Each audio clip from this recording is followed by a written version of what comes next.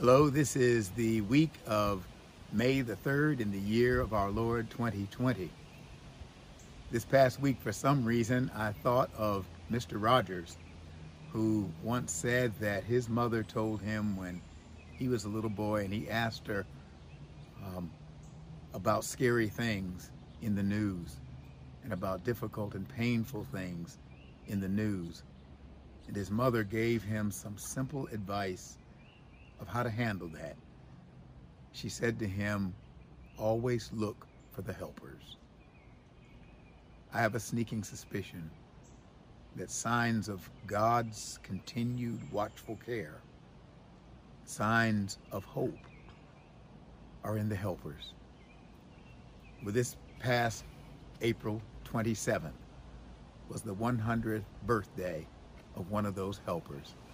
Captain Tom Moore, retired Royal Air Force, celebrated his 100th birthday. But even of more significance than that, earlier in April, Captain Moore, who had just had hip surgery and who was 99 at the time, began trying to raise money for the health system in Britain. And he hoped to raise about £1,000 by walking and asking people to give on a website. Well, he raised more than £1,000.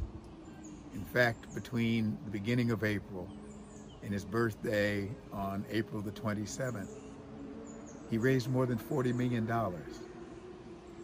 People from all over the world gave money to support and help the national health system during this crisis.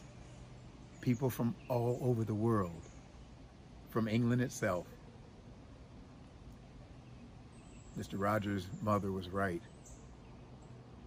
If you want to see the hand of God, even in the midst of most difficult times, look for the helpers.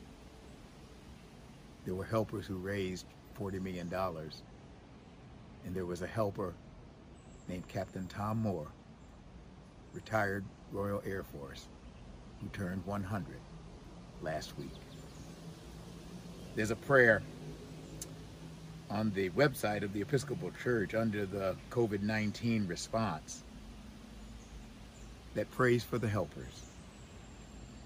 Compassionate God, support and strengthen all those who reach out in love, concern, and prayer for the sick and the distressed. In their acts of compassion, may they know that they are your instruments. In their concerns and fears, may they know your peace. In their prayer, may they know your steadfast love. May they not grow weary or faint-hearted for your mercy's sake. Amen. Love God, love your neighbor, love yourself. God bless you, and keep the faith.